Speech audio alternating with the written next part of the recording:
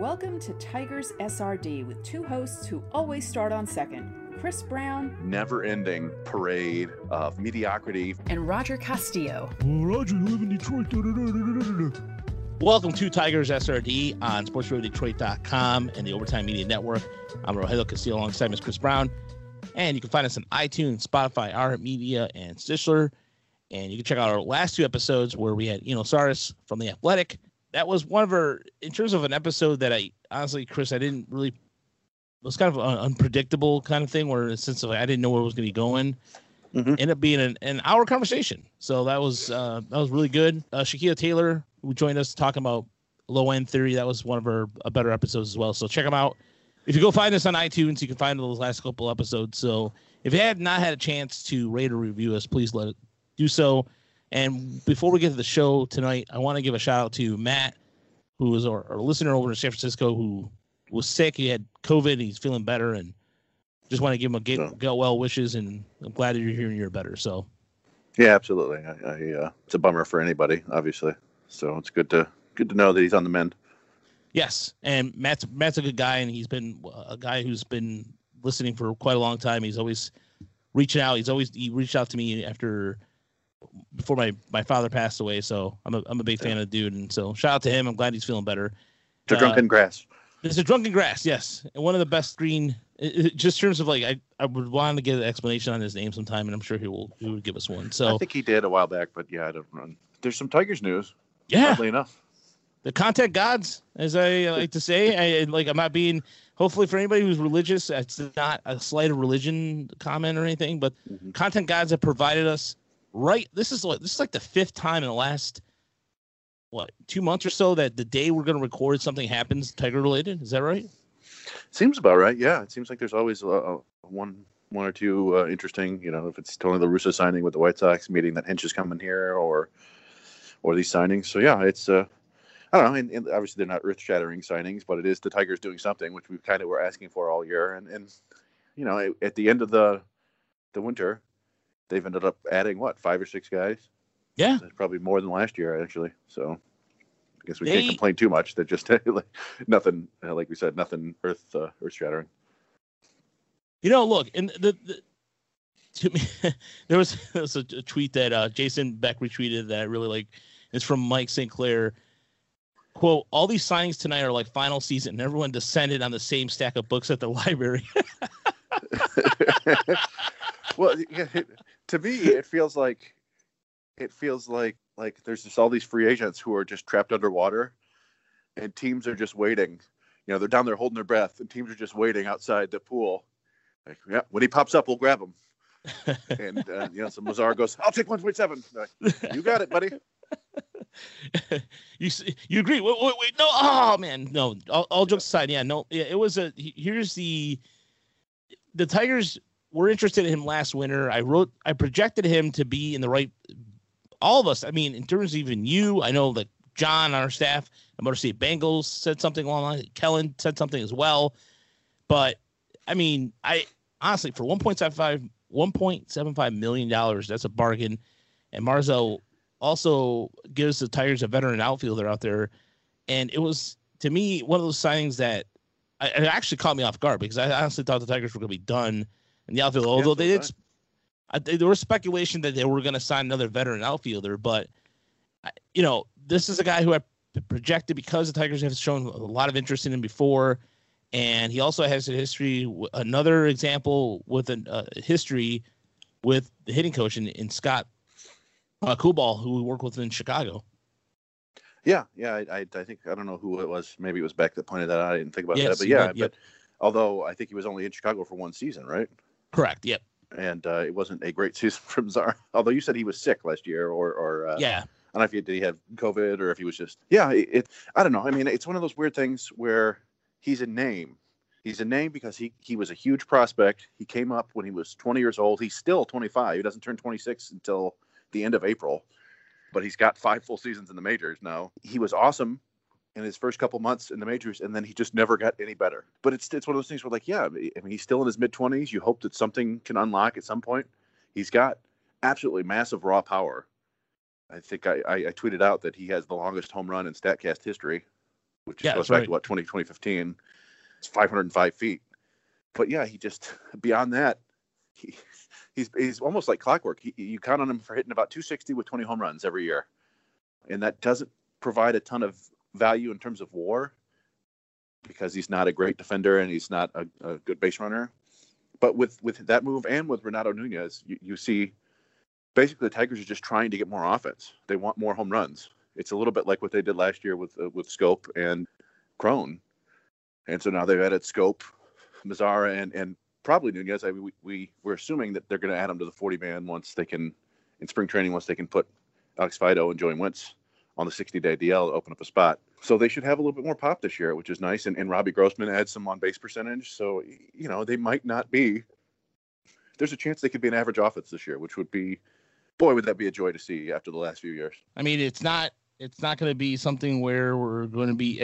I'm sure there's going to be a lot of strikeouts, and it's almost becoming the norm, Chris. I mean, we talked about this before, where strikeouts, you expect. I mean, every year the strikeouts have been growing and growing. Correct? I mean, in terms of even per year among the league average. Yeah, although I will say, I mean, Grossman is not a guy who strikes out a ton. He's below league average.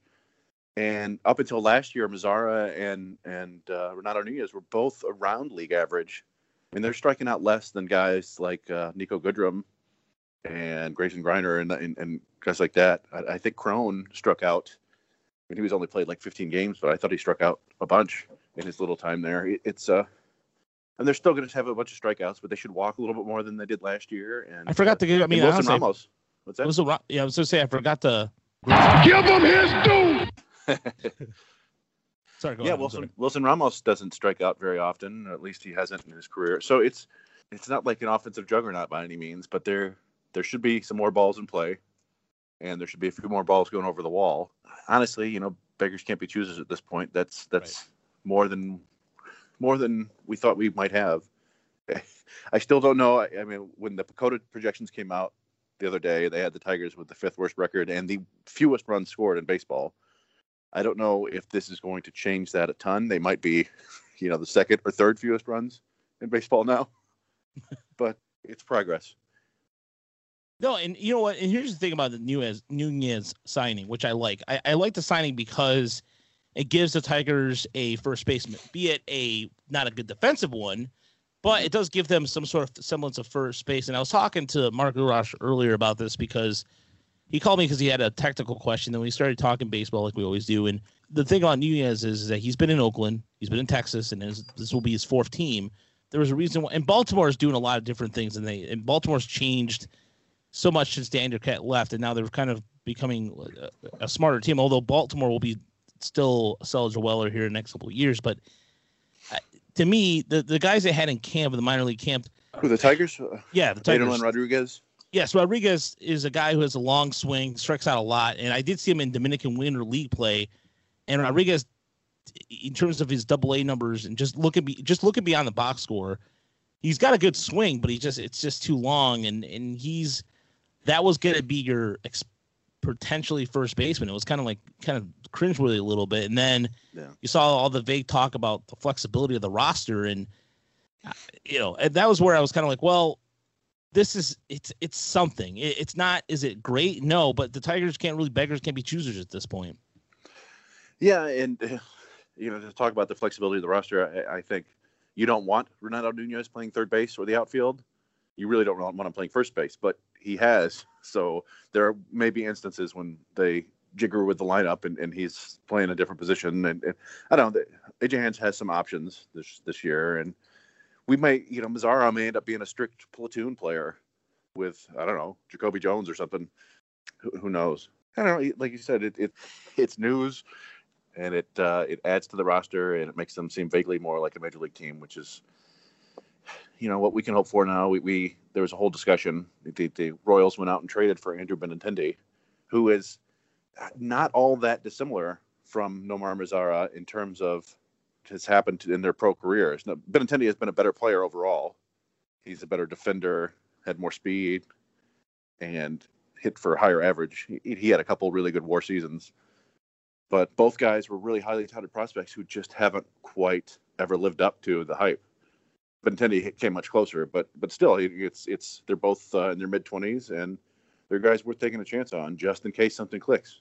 I think who was it? I think Jed pointed out with Renato Nunez that he's basically the same age JD Martinez was when he flipped the switch. Now that's like a once in a lifetime thing, but you never know. I mean, we didn't think JD Martinez was going to be JD Martinez until he became JD Martinez.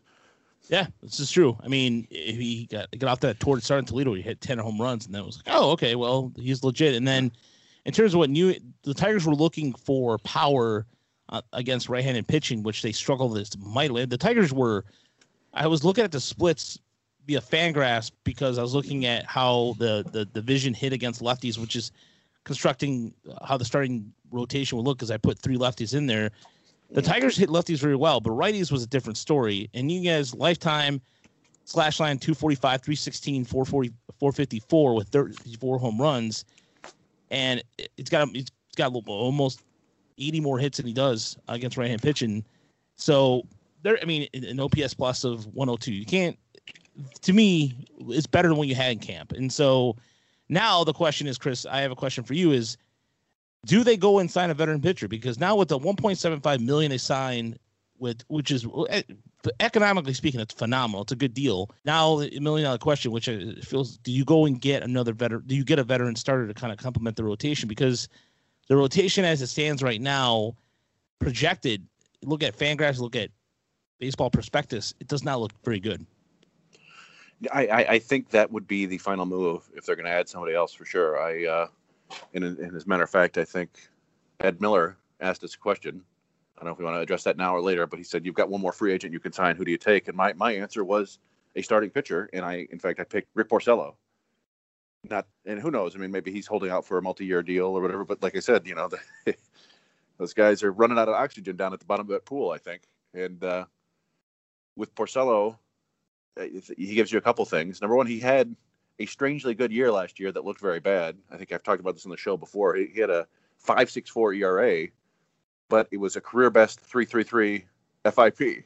That things can get funny in 60 innings or whatever. But he's also one of the most durable pitchers in baseball, and I think that's huge. That's something that Tigers desperately need. I looked over the last 5 years; he's third in innings pitched, behind Max Scherzer and Justin Verlander. Imagine if those 3 guys were on the same team; that'd be crazy. Oh yeah, I mean, and I have not. It's not that I have anything against Rick Porcello. I don't. I think Rick Porcello would be a fine addition, and he could be looking for a multi-year deal.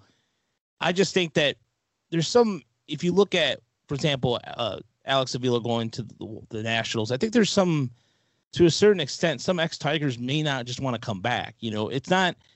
I don't like, and I'm not trying to. I don't know. This is just a pure 100% educated guess. The fact that he was pitching out in the East Coast where he's from, he may want to stick that neck of the woods. I'm not sure, but the reason why I like Walker over Porcello is because he's under 30 and he's just getting back from Tommy John. And you always know about this, like the second year back.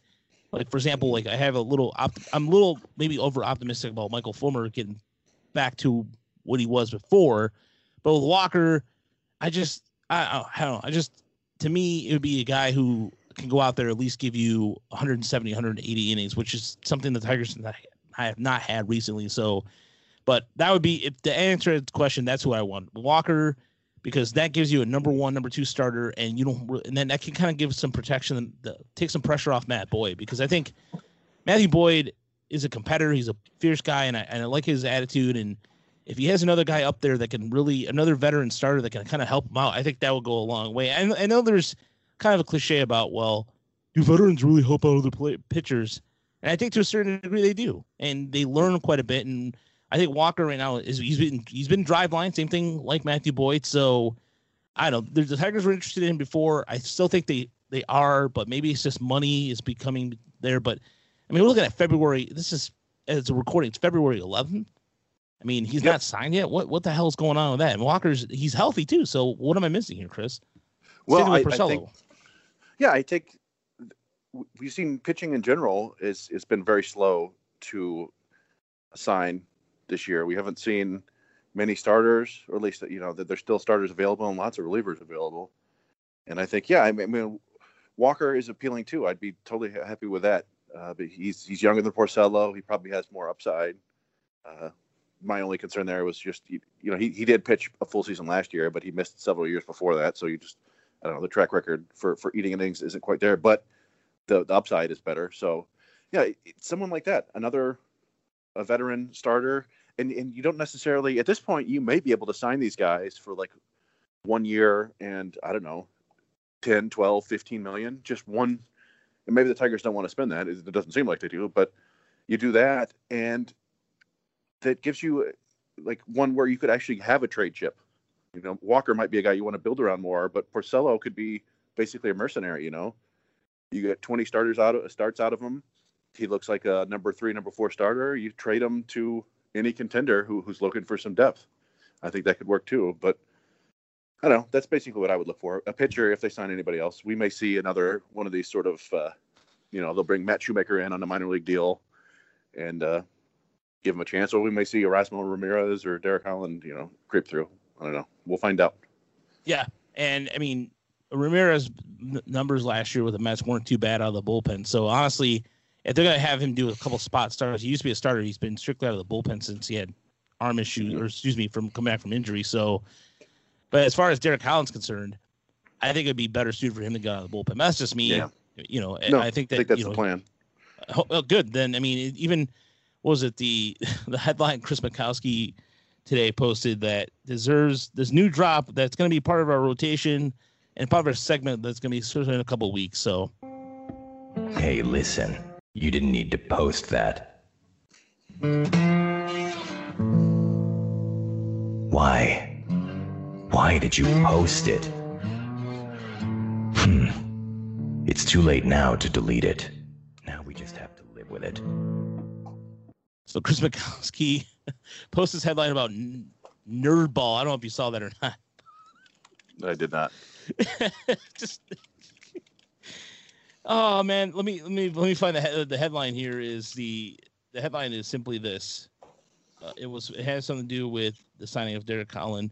Don't talk to him about spin rates or nerdball. Don't try to define him on his touchdown size ERA either. There might be more to Derek Holland than you think. Of course. That's a BuzzFeed headline there, lead if I ever heard one. Yeah. But I mean, I like the Derek Holland signing, and I like them that he was dressed up in the Michigan uniform with the full gear on and helmet. That's pretty cool. But anyways, I just thought that it'd be a good time to use that drop, which will be part of a segment that's going to be coming out here in a few weeks when the season begins. But we're going to take a quick break, and we're going to have our first here on the show. We've had some big writers, we've had prospects, but we've never had a former MLB executive. Is that correct, Chris? As far as I know, unless somebody has a secret double life. Yeah, unless So our guest this evening is Kevin Goldstein.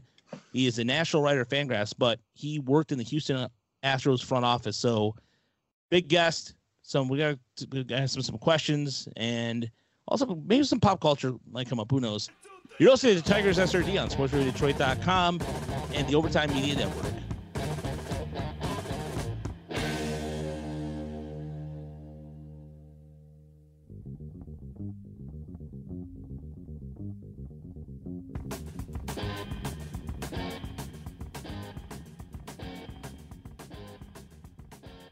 All right. Well, welcome back to Tigers SRD. We are very pleased to be joined by Kevin Goldstein. He is, of course, a former writer for Baseball America and Baseball Prospectus, a former member of the Houston Astros front office for 8 years. Let's see, he invented the term weird baseball, I believe. Was one half of the best baseball podcast ever, I think, without a doubt. And newly minted at FanGraphs as a new writer, and he's my Archimedes Pozo. Kevin, thanks for joining us. Absolutely. I have an Archimedes Pozo story if you want it. Well, yeah, I mean, I was listening to the podcast with Steven. With Stephen Gold. Yeah, Stephen, that's where that came from. Yeah, no, I obviously a big fan of your work, and I really appreciate you taking your time. I know you got to be super busy with your new gig and everything that comes with it. Yeah, no, it's been fun. It's been a good time, and I am super busy, but also really enjoying it so far, and kind of enjoying the freedom, and nice to have some things that I did not to be a part of anymore, and some of the freedoms that come with it have been really outstanding. I'm having a great time. Yeah, I mean, I just imagine it's a little bit bittersweet, but I would say that from a whole, I think baseball is better for having you back in the public sphere. I appreciate the Astros probably aren't, but yeah, I'm glad to have you back. I agree on both counts. So yeah, we always ask our first time guests about their earliest baseball memory. So I'm kind of curious about yours.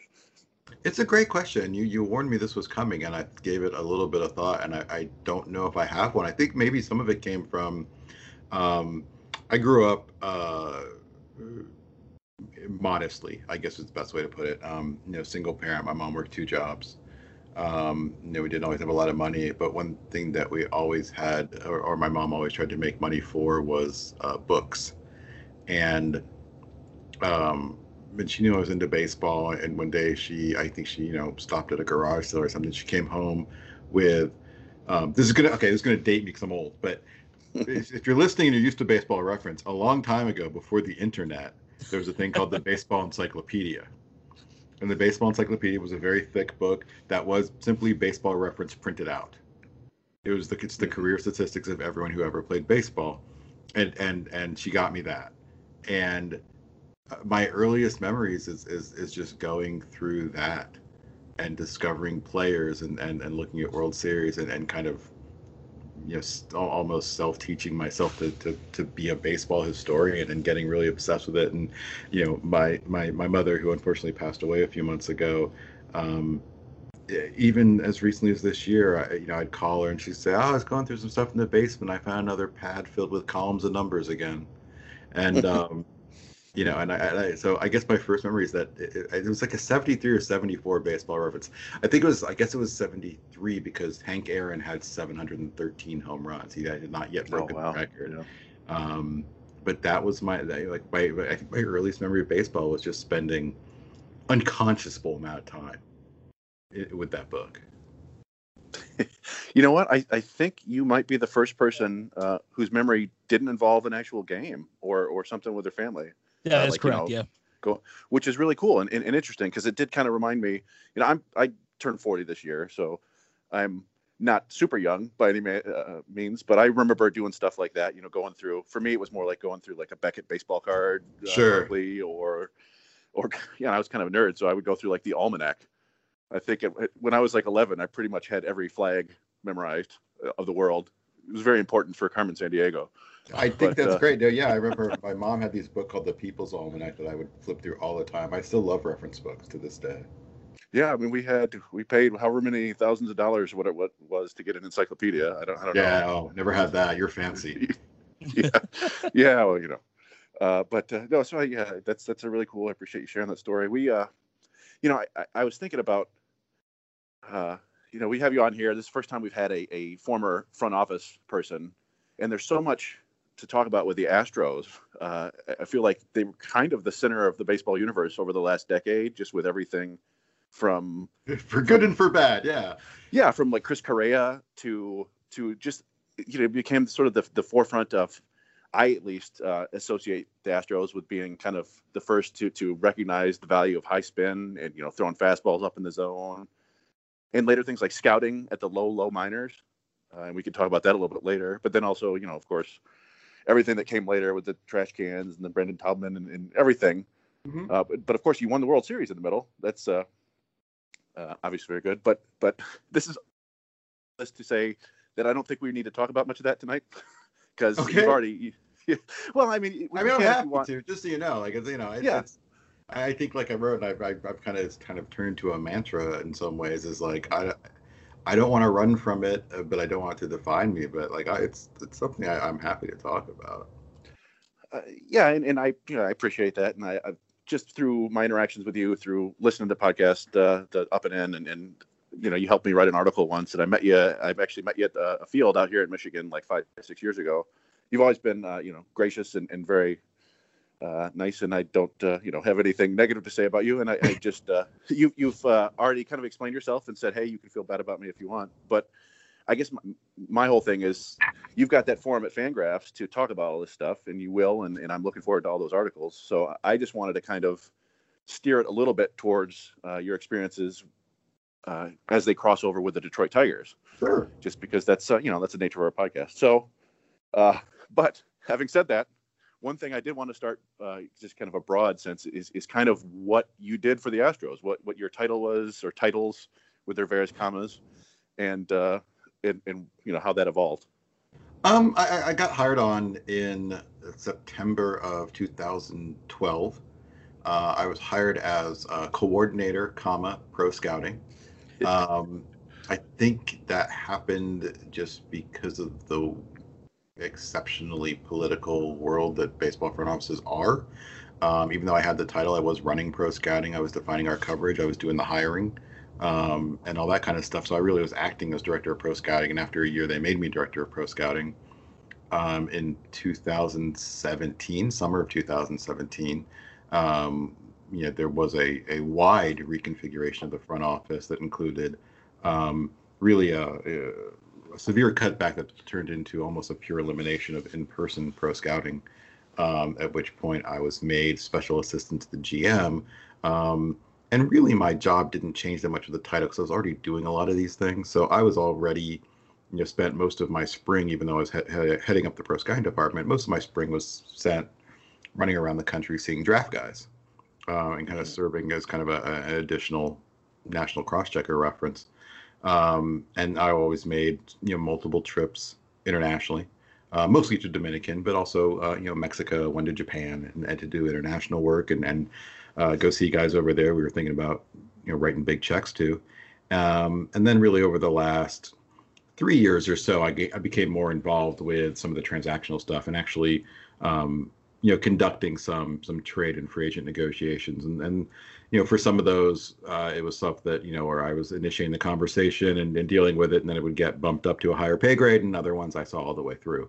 So, I was in the draft room every year. It was obviously in the room for the trade deadline every year. I was in the suite for the GM meetings. I was involved with all of our transactional stuff and roster decisions and all that kind of stuff. It was, I used to put it as involved with everything and in charge of nothing. It was a great gig. Yeah, I always imagined that I would absolutely love being in the draft room. I don't know why. It's probably not nearly as fun as I picture. No, it's a good time. Don't kid yourself. I picture the idea of like, oh, the guy you really want, he's there, or the guy you really wanted, you miss on him, and it's just like, ah.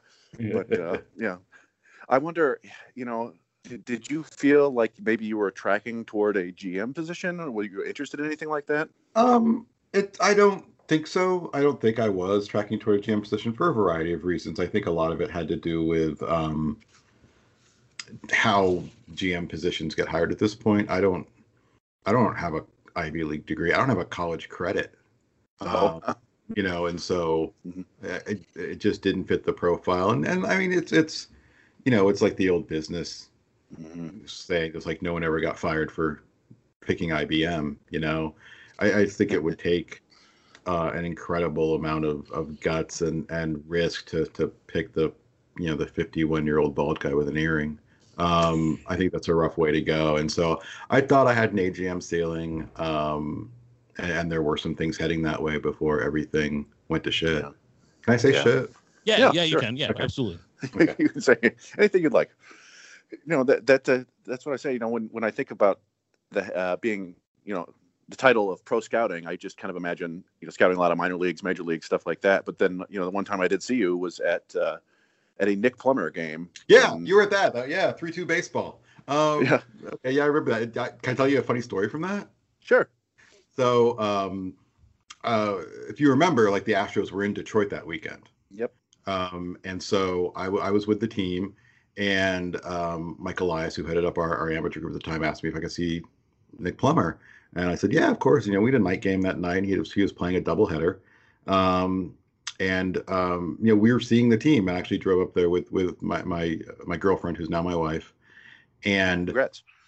Thanks. So we've been married for 2 years as of last week. We've been together for 22, but we've been married for 2.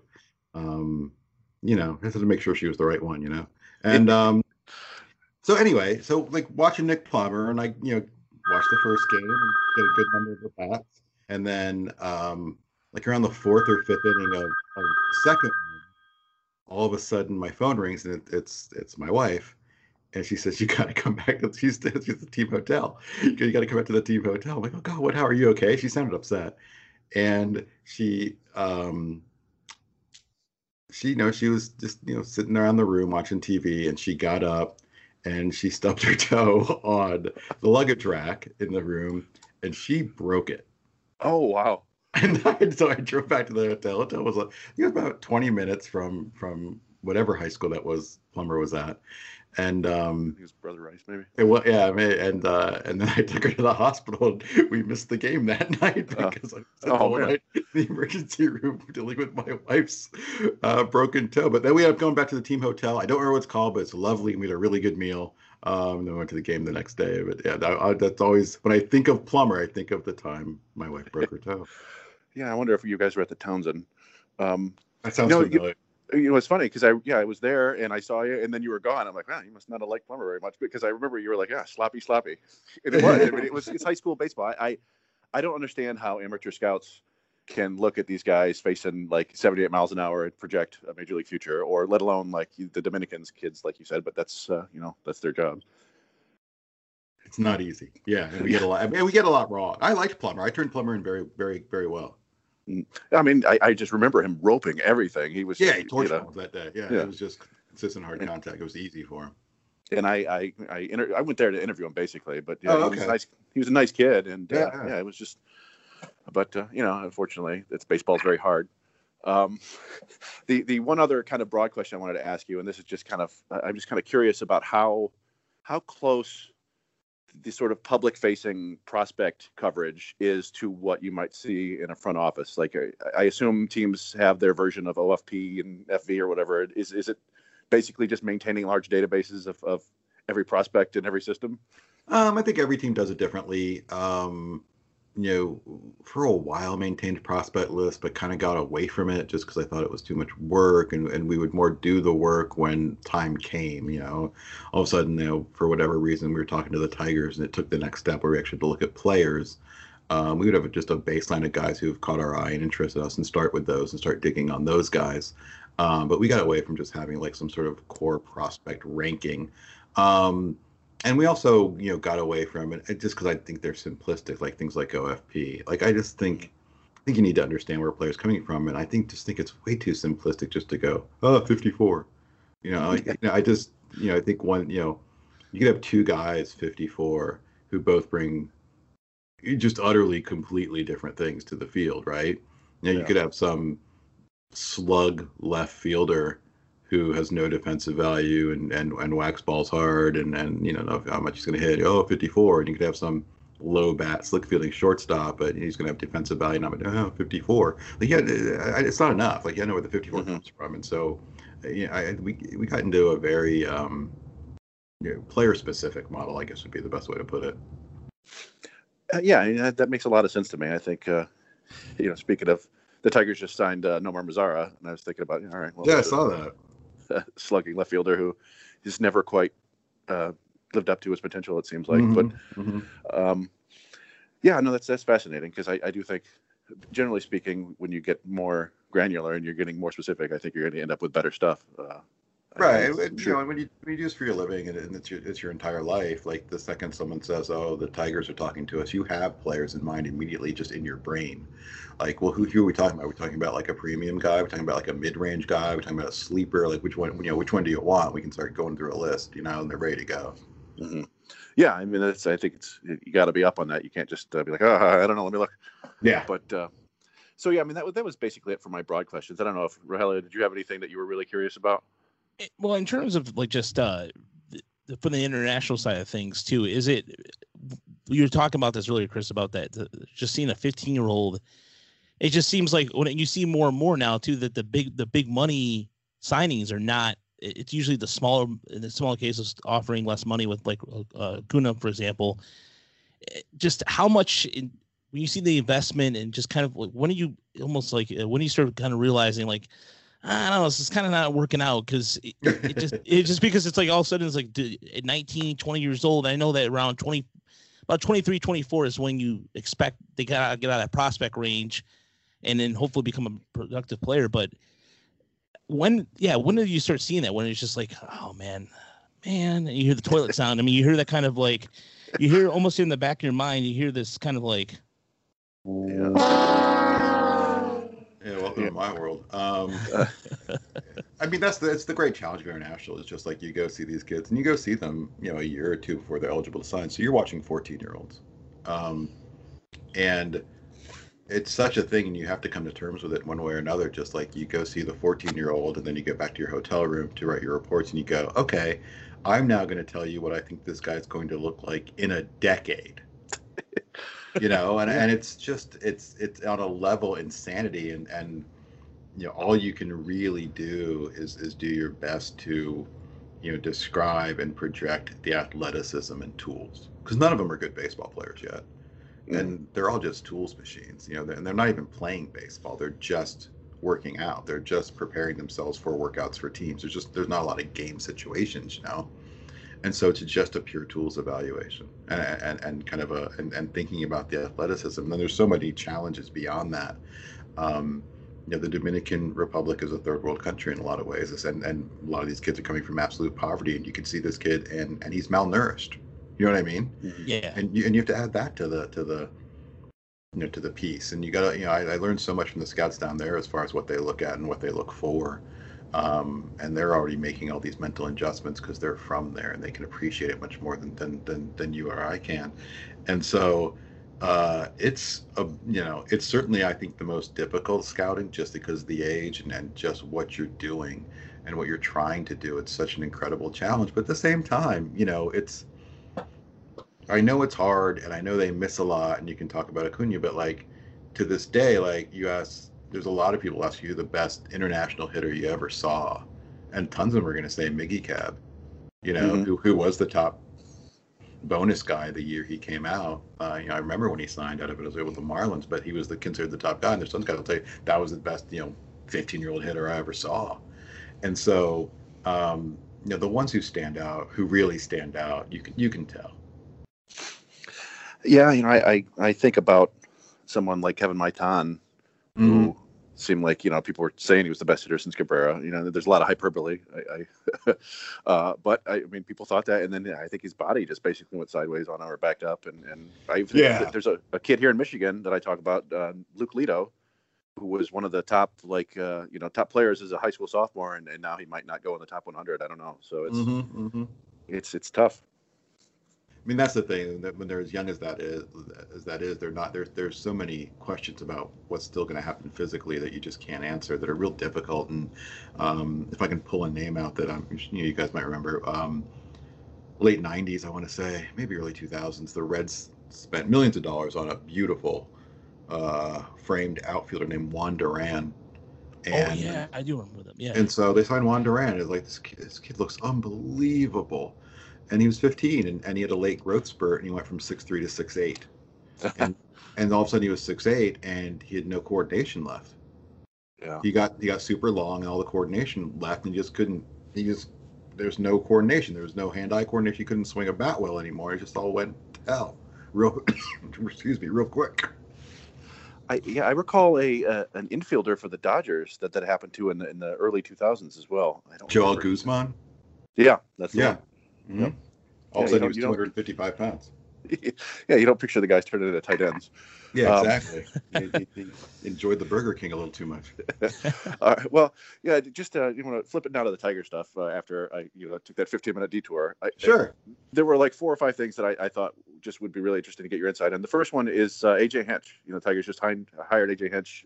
Yeah. Curious what you could tell us about him. He's going to do great. I don't know what else. I'm not sure what else you want. Look, it's important for everyone to understand that I'm coming at you with bias. I consider AJ a friend, and someone who I have very strong feelings for. All of them are positive. I think he's a really good person. I think he is a really good manager. I think last year really, impacted him and how much he missed the game. And I can't even begin to imagine the energy and the drive he's going to bring to the gig in Detroit. And I'll be honest with you, I sat on my couch and watched AJ's press conference on MLB Network with a absolutely gleaming smile on my face. I was just so happy for him. And I think he's going to do great. And I think he's a really good manager. I think he's really good with players. I think it's interesting that he is in some ways coming to the Tigers in a similar situation when he came to the Astros, where this team's not good yet, but it's going to be good. You know what I mean? And, his first year with the Astros, like I quit saying we or us because I don't work for him anymore. But his first year with the Astros was 2015.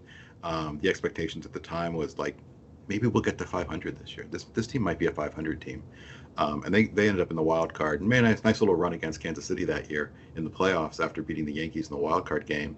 And the difference between that team being a 500 team and that team getting to the wild card in the second round of the playoffs was AJ. Period. So that's kind of what I was going to get at. I've always maintained that I have no idea how much managers actually matter. Mm-hmm. That's just a failing on my part. I have to assume anybody who's ever had a good manager at any job is gonna feel better about going to work. Right. But I just don't know how you ever quantify it. Yeah, it's impossible. That's the thing. Like, forget about not having to. The best thing is not to try. And so you get in a situation where, we can measure managers like strategically. We shouldn't have bunted there. We took in the wrong, put in the wrong reliever and add some, and bullshit some kind of run value to that or whatever. But it's the difference between what managers do is get the best performances out of their players. Mm-hmm. And so, when that guy suddenly, you thought he'd hit 270 with 12 and he hits 285 with 15, that might be the manager. He might have been in a happier place, or maybe even just used properly. And those are the kind of things that a manager can do that you cannot, in any logically way directly assign, but they happen. Yeah. Some player on the Tigers, I don't know who, is going to have someone's going to be shittier than you think too, but someone's going to be better than you think, and it's going to be because of AJ. Yeah, I mean that's I would say the enthusiasm from this offseason, the moves by far, it was getting AJ Hinch and then following up with Chris Fetter as the pitching coach. I mean, Chris is going to do a great job there. It's having lived in Illinois and doing a lot of scouting in the Midwest and spending certainly a good number of time sitting on those hard metal seats in Ann Arbor. He is more than ready for the gig, and it's going to bring something that I think was a lot of teams lack. Frankly, I think he brings a real baseball background, a real baseball mind to a very advanced, high level intellectual way of looking at pitching, and it can be a deadly combination. It's such a hard combination to find, and he's a guy is absolutely going to do a great job, and is the perfect fit for what you guys are doing in Detroit with all that young pitching. Yeah, that reminded me. I forgot that Astros took Jordan Brewer a couple years ago. It was a good weekend. I saw Jordan Brewer, who we took, and Hunter Brown, who we took. Oh yeah, from Wayne State. Yeah, from Wayne State. We drove to Wayne State first and got lost, and then saw Hunter Brown pitch, and then drove that night to Ann Arbor, slept, and woke up and saw Jordan Brewer for a couple of days. Awesome. Yeah, that's that was a hell of a fun Michigan team to watch. It was. In a sort of in a related note, then, like you're talking about when AJ is coming to the Tigers, I wanted to just kind of touch on the whole process of rebuilding. I guess It felt a little bit like the Astros set the prototype for this complete tear down and rebuild. And I know a lot of Tigers fans pointed to the Astros and the Cubs when this started, and were like, "That's we're gonna do it like that." And I try to tell people, like, hey, it's not nearly that easy. People tend to look at the Cubs as having done it with all their drafted bats, but they forget about Jake Arrieta and Kyle Hendricks and the trades they made. And with the Astros, I mean, Justin Verlander played a big role. Yeah, well, if I'm not mistaken, I think Springer, Altuve, and Keuchel were already in the system when the rebuild began. That's absolutely correct. That's going to help a little bit, I think, when you've got three amazing players. But yeah, I guess all that is to say, like, I'm just kind of curious what you think is the most important part of a rebuild. Is it churning through players? Is it getting the draft right? Is it I don't know if there's one thing you think is more important than others. There's not.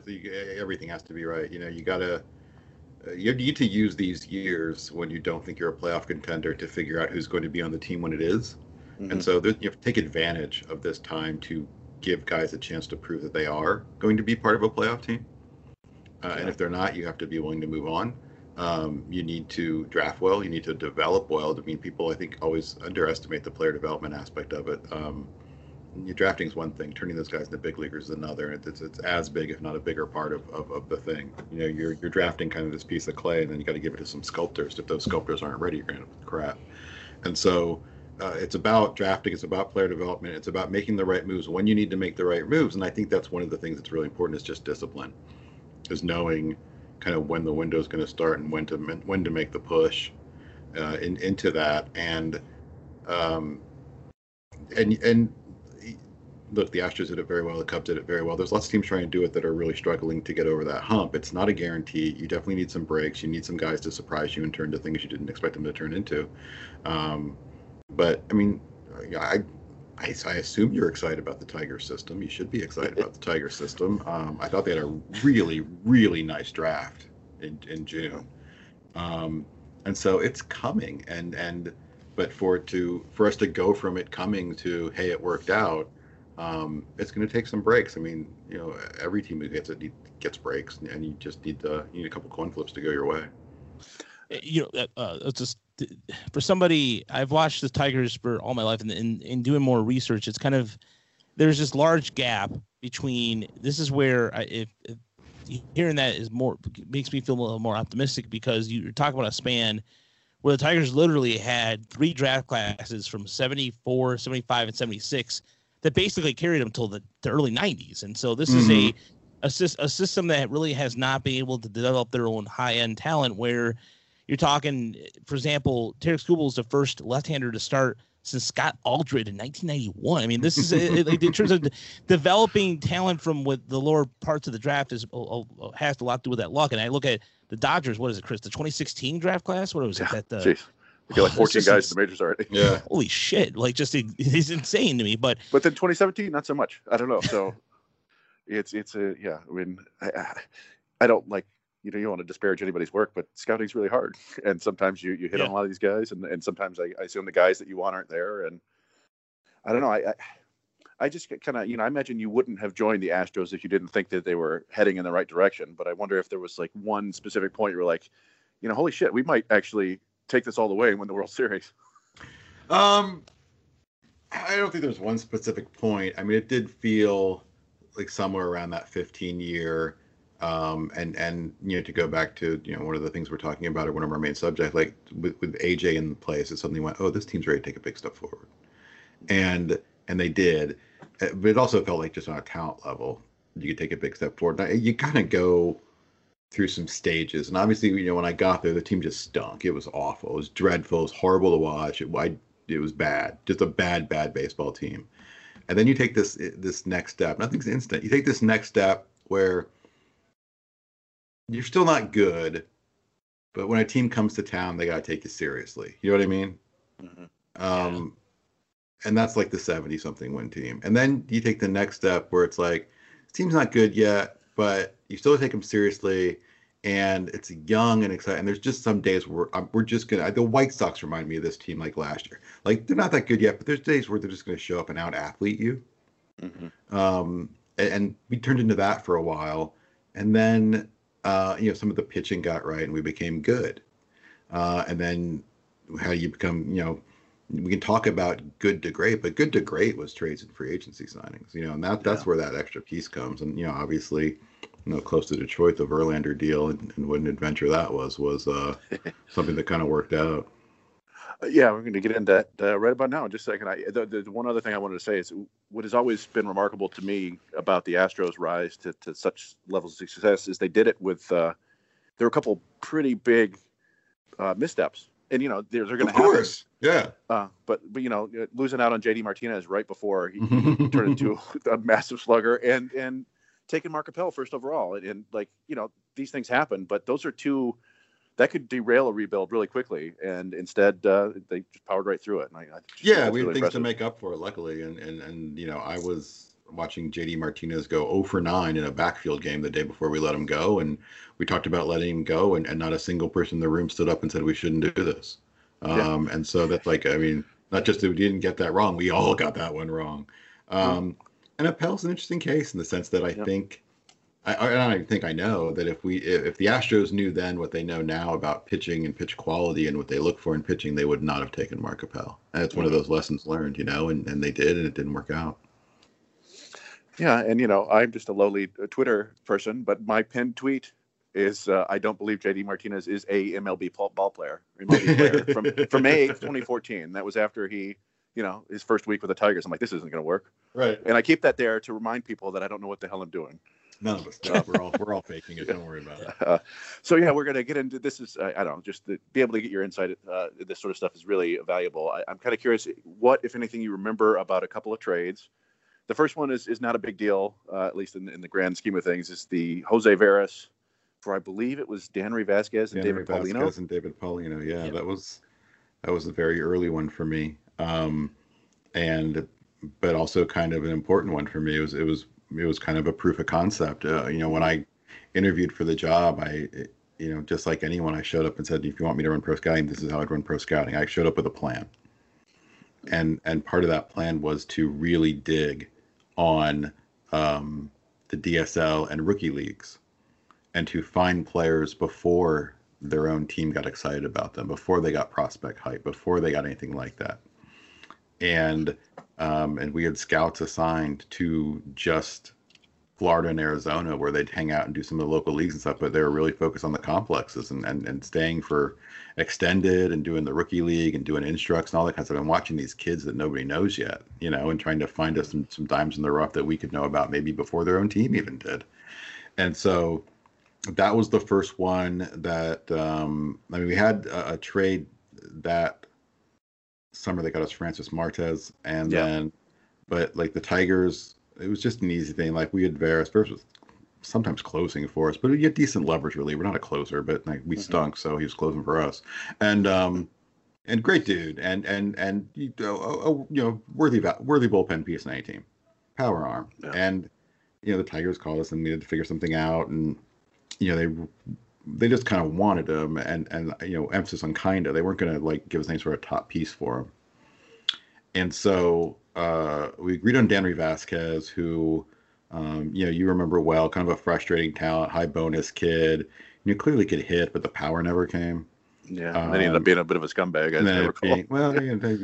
You don't need to say bit of. And so he ended up getting released after a domestic violence incident. Yeah.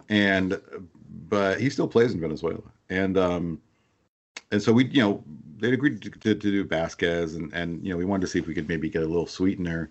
And our scout down in Florida at the time, Alex Jacobs, who's now still in baseball with the Diamondbacks, gave me a couple names and said, these are some guys I like, and one was Paulino. I'm like, this Paulino guy barely threw. He goes, yeah, he just had a Tommy John as well. Mm-hmm. And I said, so you want me to acquire a kid who has like a handful of innings who just had a Tommy John? And he said, yeah, he's like 6'8", it's real good shit. And I said, you're insane. And then Jeff said, give me some names. I said, this dude had a Tommy John. And let's just try this. And we asked for some, I wish I remembered, we asked for someone else first. And they said no. And I said, just ask for David Paulino. And he asked for David Paulino, and they're going to say, we'll get back to you. And he came back and they said, we do Paulino, but we can't. He just had Tommy John. Mm-hmm. And Jeff Luhnow said, yeah, we know. And they said, oh, okay. And he said, we'll take him. And then that was that. And I remember, like, I still remember, I was like, it wasn't the deadline yet. So I wasn't in Houston. I never moved to Houston. I lived in Illinois the whole time. I was standing on my deck, like barbecuing and like telling him to take David Paulino and thinking this is my world now.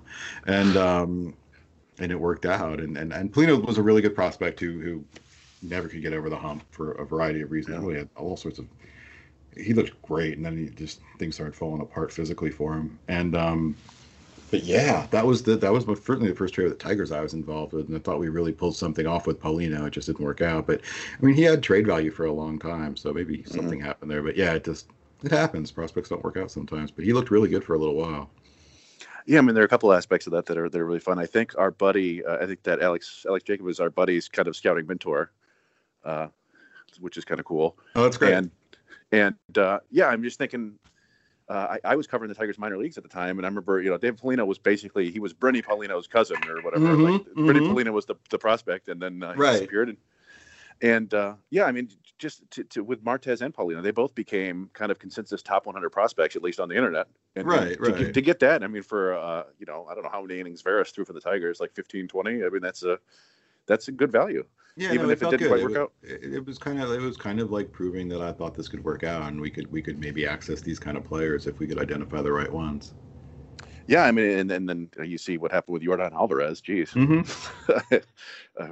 signed him or trade for him before he ever takes an at bat. That's and yeah, we'll finish with the big one, the Justin Verlander trade, kind of the inflection point for both of these franchises.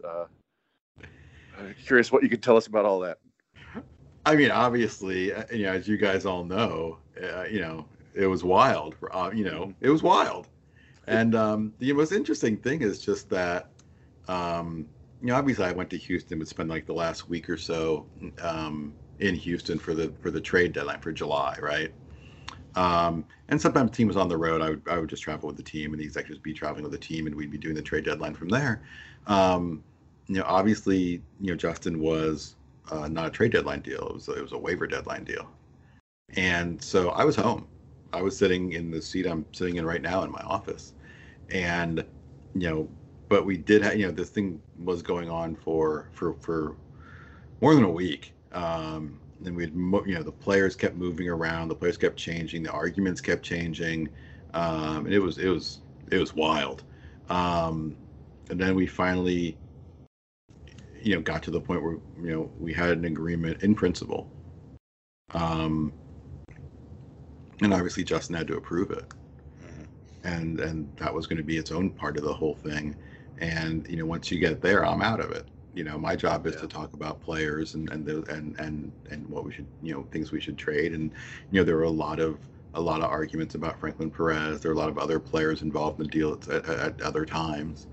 Daz, we knew had to be a part of it, so we already given that up. Jake, we knew had to be a part of it and to give that up, and there were a lot of arguments over who the next guy. And for a lot of people, Perez was too much, and others were fine with it. And then can we downshift to this or maybe try this guy? But then turned into Perez had to be a part of it. And but once the trade got approved, in terms of just the players, then obviously you had the Verlander piece, and so you had to get sign off from Justin, but also we had a clock ticking. There was a deadline that was that night. And I just remember like at 9:00 looking at my lovely wife and just saying, I look, I know I'm working, but I got to pour a drink.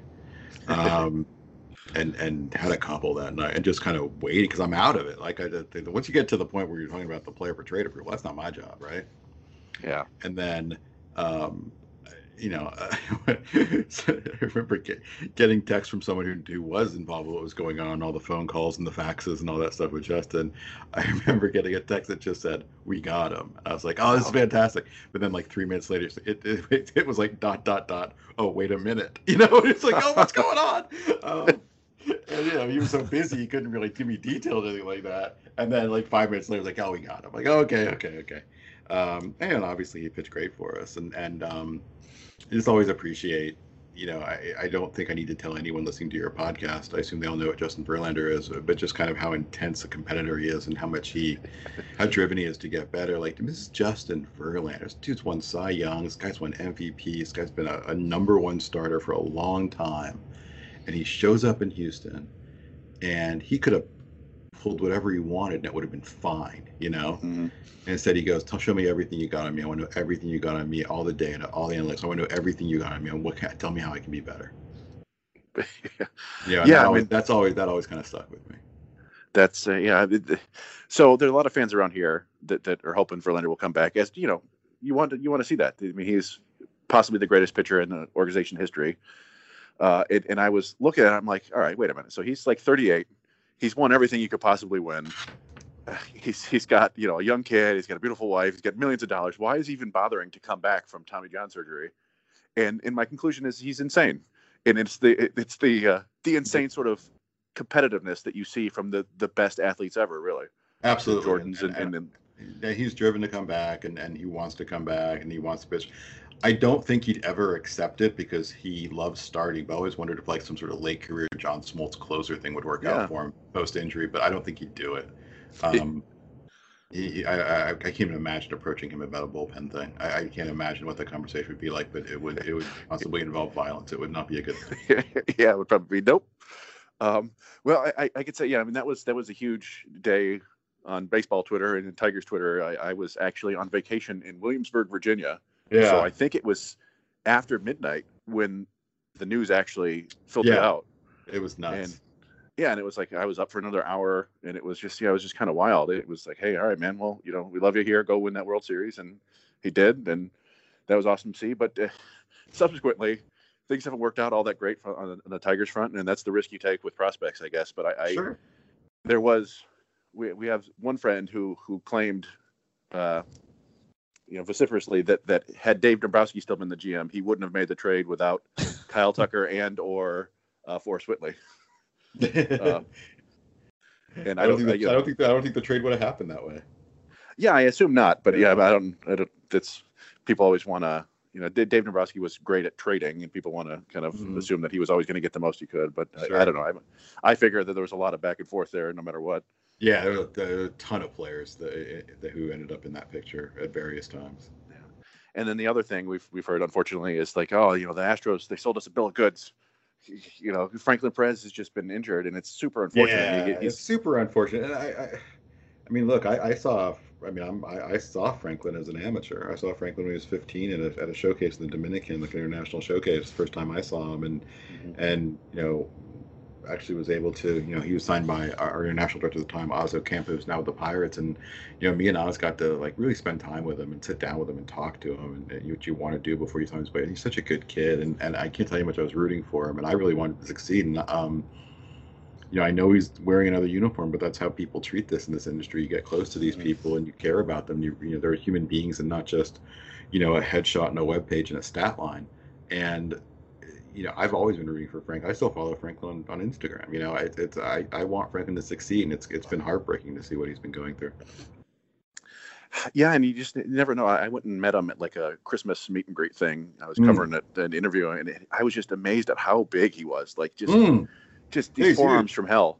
Yeah, he's huge. And then we found that when I was in Toledo a couple years ago, Doug Minkiewicz, who was the coach of the Mud Hens at the time, oh boy, was extremely displeased with Daz Cameron and Jake Rogers. It was pretty vocal about it, and I think eventually got him fired. And it was like, what's going on here? Is there's just like a huge culture shock here between the Astro system and the Tigers system? Are these? I don't think they're bad kids. I mean, we interviewed Daz; he seemed really nice. That's great, yeah. So I don't know what the hell happened, but still waiting on that return on this end, unfortunately. Understood. Happens all the time. So, I mean, that's fantastic, fabulous insight. I really appreciate you giving it to us. I told you we would only take you for a half an hour. It's already been like 45 minutes. I got time, whatever you want. Well, I mean, I only had a couple like rapid fire things. I don't know. Go. Did you have anything you wanted to? One question. Actually, we had a question from one of our guys on staff at University of Bengals. He wanted to know what are you drinking? That was a nod to your old podcast. It's very boring right now. It's a Diet Dr. Pepper. Maybe I'll have a cocktail after this. Those are, I mean, as diet drinks go, that's pretty delicious. It's the best one. It's pretty close to Dr. Pepper. Yeah. That's the best one. Yeah. Yeah. And drink a lot of soda, so they call me Dr. Pepper. the cherry Dr. Pepper is also a pretty good choice too, as well. Can't go wrong with that. Yeah.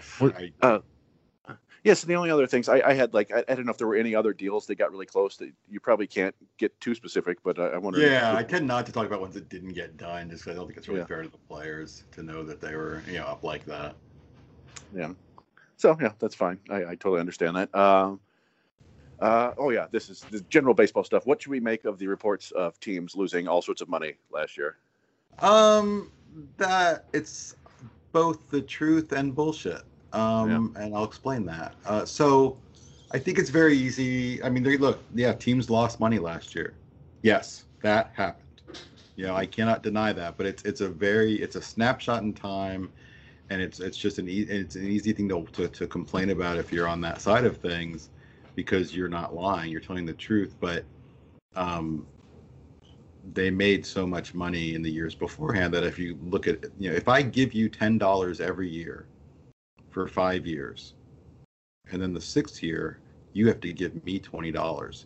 You've just had biblical losses. You've lost more money this year than you've ever made. But if you add it all up, you made $30. You know what I'm saying? Yep. And so you can claim biblical losses. I have biblical losses. I lost twice as much money as I've ever made. And that's all true. But overall, you made $30. You made a lot of money. And I think if you see things like even, with as much money as teams lost last year, you see, for example, what the Mets were sold. And that's what's really all about is these ascending franchise values. You can teams, you buy the team for $800 million, you claim losses every year, you sell it for $1.8 billion. Guess what? You made a lot of money. And I used to, before I got into baseball, I used to say owning a baseball team is a license to print money.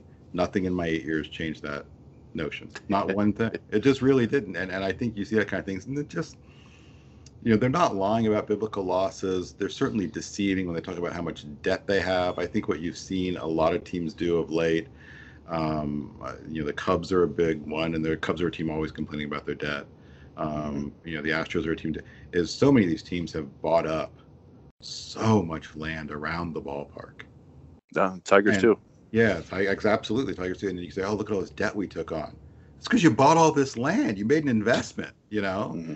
And so it's all worth. And once you get, not to get too political, but once you get into hundreds of millions and billions of dollars, creative accounting can show whatever you want. Mm-hmm. So yeah, did they lose a lot of money last year? Yes, they lost a lot of money last year. Is it some sort of like long-term thing that affects them? No, they've made tons of money and they'll continue to make tons of money. Yeah, it's a weird state now where you're just, as a fan, you're hoping that your owner is one of the wacky billionaires. One of the, he's going to go on a balloon trip around the world and spend like $8 million on an elephant, and just, that's the kind of, that's what you want. And unfortunately, not that many billionaires are like that, it seems. Billionaires are most interested in remaining billionaires. Yeah, that seems about right. All right. I do have a non-baseball question that I was kind of curious about, because I play RPGs. I don't play as many as I used to because time, of course, is with the way that it is. But in terms of, if we're going a little old school here, first question: did you like the remake of the Final Fantasy VII? And second, if you're gonna go back to the NES, SNES days, are we talking Breath of Fire? Are we talking Dragon's Quest? Are we even talking? For me, one of my favorite RPGs of all time that simply enough is Star Wars: Knights of the Old Republic, because it was very different for a Star Wars game. But and I'm also a big fan of Dragon Warrior, Dragon Warrior is kind of one of those games where, Dragon Quest. It's one of those games where it's like very, very early on in the NES cycle, but still, I mean, do you pick it up now? Maybe, no, but I mean, I know there's Dragon Quest X too. So we romanticize old RPGs, and a lot of them don't. I do. I've always been a Dragon Quest guy, and I even like the last one. I certainly, I'm old enough to go back to NES, Super NES days, but my real love of JRPGs probably came with the first PlayStation, because you had all those. I play obtuse Japanese ones, and then think about a game like Xenogears. Nice, that's a classic. Which is probably one of my favorites of all time. And so those kind of things. I did not play the remake of Final Fantasy VII. Maybe that makes me a bad person, but it looked like an action game all of a sudden, and that kind of bothered me. And so I actually, it's funny because obviously when I was working, I didn't have a lot of time for JRPGs.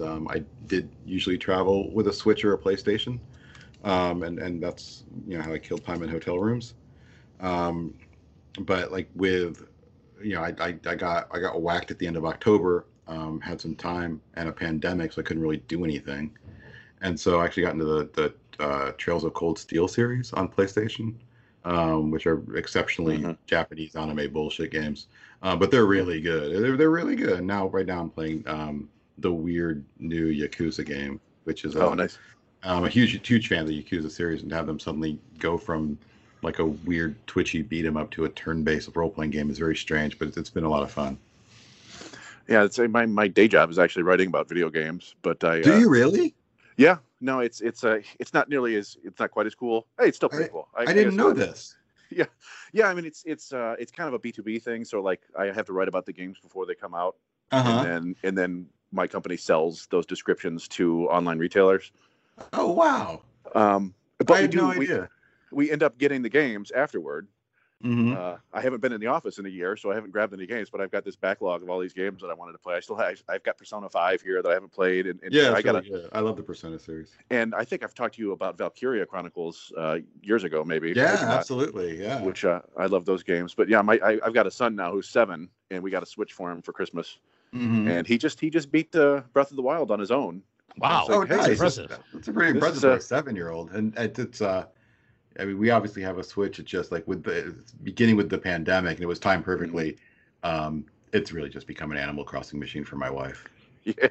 Oh, same on my wife. My wife, as soon as she gets home from work, Animal Crossing till 10:30, 11 o'clock at night. She's like, "Well, you're in the office all the time." I'm like, "Look." Yeah, she plays every day. I play sometimes, but she plays every day. We keep track of all the islanders. We've assigned personality traits to all of them. We have a lovely island. So anyone on Twitter wants to hit me up, I'll send you our dream address. But yeah, it's Animal Crossing, I think, has been the saving grace of the pandemic in a lot of ways.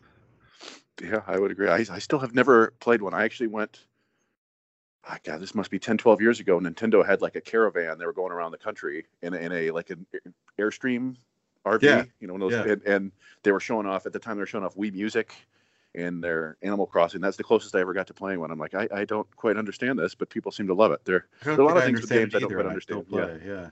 So, yeah, very cool. I don't. I mean, we could probably talk about video games and punk music. Rogelio good. I don't know anything. Yeah, we were talking right before. Yeah, we were talking about before the pod about. It's a better part of the conversation. You should keep that. Well, yeah. I mean, we definitely could go into that, because it's one of those things where I could, like I said, just talking music. It's something that I don't really get to do very often. Like, I just watched it's called, I forgot the name of the YouTube channel. It's like Music Theory, or it's a gentleman from Britain hosts this channel, and he posts stuff out there all the time. And like, he did one on the Replacements. He did one on shoegaze, which is a genre that shoegaze. Yeah. I always get that confused, because like I always, my buddy Brandon Day is a big fan of genre, and then the only band I can think of that comes to mind on the top of my head is My Bloody Valentine, right? That would be about it. Or absolutely, like shoegaze and dream pop and all that stuff. Like I don't know, like Jesus and Mary Chain certainly I think falls into one of the, I guess, more well-known bands. My Bloody Valentine would be, I would call a shoegaze band. Because I always feel like Roxy Music would be like the grandfather of that kind of. This is so melodic. I said Roxy Music was overrated. Thank you. I like them. Don't stop it. They were kind of like this super. They were like prog rock, but not stupid. Yeah, it's just how I would talk about Roxy. It was prog rock, but not stupid. Because I like more than this, and I do. I mean, even that's super late. It's like yeah. That to me, I don't know. It's just one of like the last Clash album or something. Oh yeah, that's when they're in the prime, man. Talk about Shasta. Was it Shasta? I can't always name that last name. The Clash. Shasta. Was it what's the name of that album that came out in '80? Sandinista. Yeah, I always can. Yeah, Sandinista. Yeah, masterpiece. That is a great masterpiece. But it was so funny because somebody was talking about punk, and they talked about combat rock, and I said, "Oh yeah, what about Sandinista and the Magnificent Seven, or even something like Ivan Meets G.I. Joe?" And he's like, "I never heard of that album." I'm like, "What? Come on, it's a great record. It's a great record. Yeah, it is a great record. How you not?" Anyway. Go on about that, but I feel so inept here. I know nothing about punk music. My wife was friends with the guys from the Suicide Machines, which was a punk band here in the mid '90s, and I once ran into a punk band, and I don't remember their name. I was in England at a hotel. It's the kind of famous hotel where like Oasis destroyed a bunch of stuff, and these dudes were there talking about how they once kidnapped a Ronald McDonald in Arizona and held it for ransom. I was like, well, that seems like a pretty punk thing to do. I approve of that. Yeah. That's about it. That's all I got. Well, you know what? Here's the last question and the podcast for you. What are your top 3 albums that you can go and listen to on repeat, or I'll 5 because 3 that's not fair. Jeez, I know this is okay. This is a question. It's a cliche question, and it sounds like something I took from the movie. The problem is like we could do this interview tomorrow, and I'd probably name a different 5. You know? Yeah. Yeah. I'm trying to think of. I feel like was a John Cusack movie, High Fidelity. I feel like I'm asking a high fidelity question here. Yeah, it's a dangerous thing to do. And like I said, it's like you could change your mind a million times. Let me think here. I would take 36 Chambers by the Wu-Tang Clan. Hey, all right. I would take Throb Throb by Naked Raygun. All right. I would take 1000 Hertz by Shellac. I need 2 more, huh? This is now it gets nasty. I would take It Takes a Nation of Millions by Public Enemy. Outstanding. Nice.